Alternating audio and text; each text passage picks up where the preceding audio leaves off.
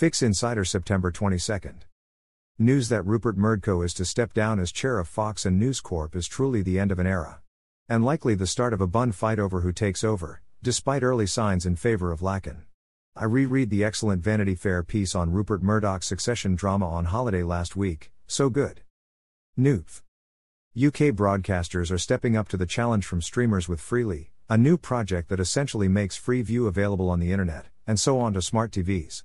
With all the major UK players on board and the support of the current tech team, this seems a sensible idea.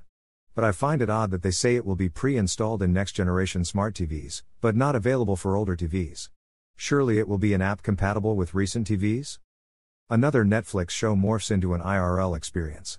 After Bites, the LA restaurant serving the food from Netflix cooking shows, and the Stranger Things pop-up shops, now Emily in Paris gets an experience. Fans can book a 5-day trip to Paris where they visit the shops, bars and restaurants made famous by the TV show. After spending the last week in Noto avoiding crowds of White Lotus fans, I can testify to the power of TV to drive tourism.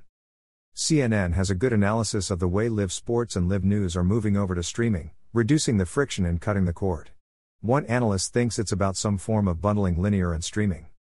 Rich Greenfield, analyst at Lightshed Partners, offered an alternative view. Greenfield said he believed that the fracturing of content across the media landscape felt almost designed to make you want to stay in the bundle. He argued it is a better consumer experience to have access to a deep library of live news and sports than to attempt to piece things together with a plethora of streaming services. Greenfield suggested that the Disney charter model, in which cable customers also gain access to an advertising-supported streamer with their traditional television subscription, could actually be the future.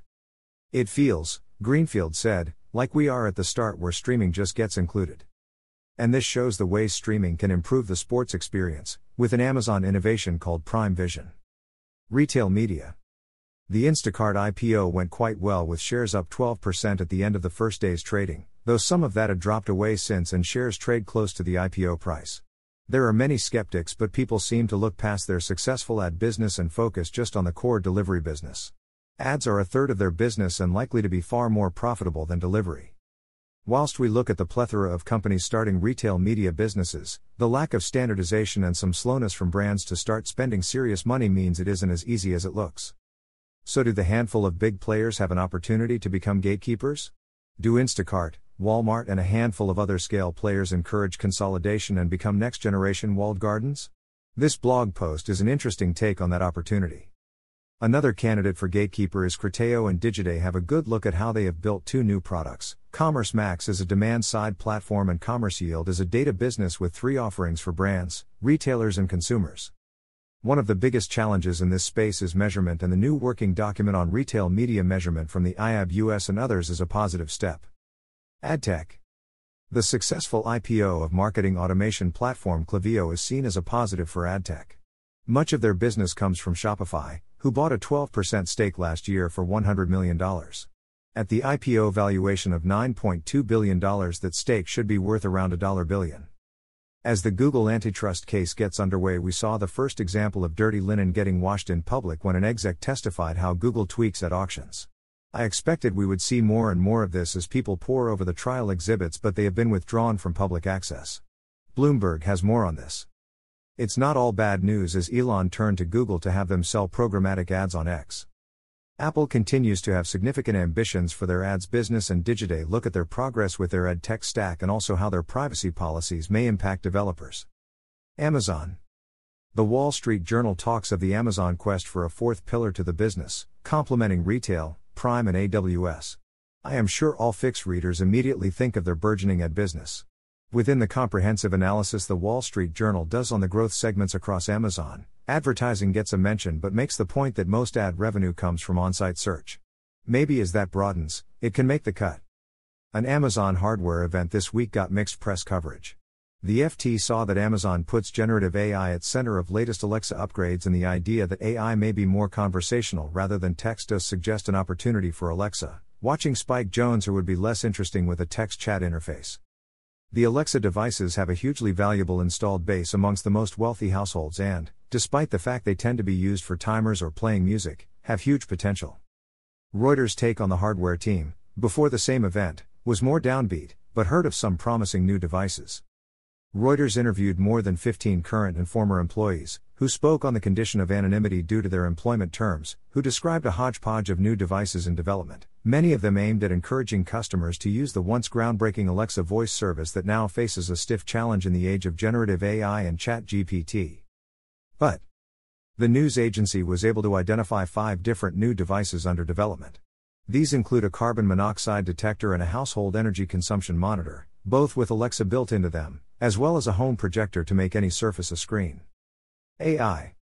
The big new news is a new version of DALL-E which is integrated with ChatGPT, enabling better prompts and reducing the divide between images and text. The official website is here and The Verge coverage is a good place to start on implications. Google have connected Bard to Google Apps and Services. For example, if you're planning a trip to the Grand Canyon, a project that takes up many tabs, you can now ask Bard to grab the dates that work for everyone from Gmail, look up real-time flight and hotel information, see Google Maps directions to the airport, and even watch YouTube videos of things to do there, all within one conversation. Boston Consulting Group have been using AI and found it has huge impact. Consultants using AI finished 12.2% more tasks on average, completed tasks 25.1% more quickly, and produced 40% higher quality results than those without. Those are some very big impacts. The visual storytelling team at the FT have a good explainer on generative AI. Merchant. Building on the progress in social shopping we talked of last week, VC Turner Novak asks if TikTok could kill Amazon. He draws on Chinese data that shows Douyin, the Chinese version of TikTok, and Quizizz, China's second largest short-form video app, have stolen market share from Alibaba and JD over the past 5 years, which are essentially the closest companies that China has to Amazon. Clearly killing Amazon is unlikely, but hurting Amazon? If social shopping takes off and TikTok shine and Temu become the go-to choice for a younger audience, that could hit Amazon hard. Novak points to the creator network TikTok has as a strategic advantage over Amazon, and the FT note TikTok wants to be Amazon for Gens. Some precedent can be seen with search. TikTok has built a strong position amongst the young who use TikTok search for news and nearby restaurants as well as content. TikTok has been strengthening results with Wikipedia snippets. And TikTok and US rekindle negotiations, boosting apps' hopes for survival.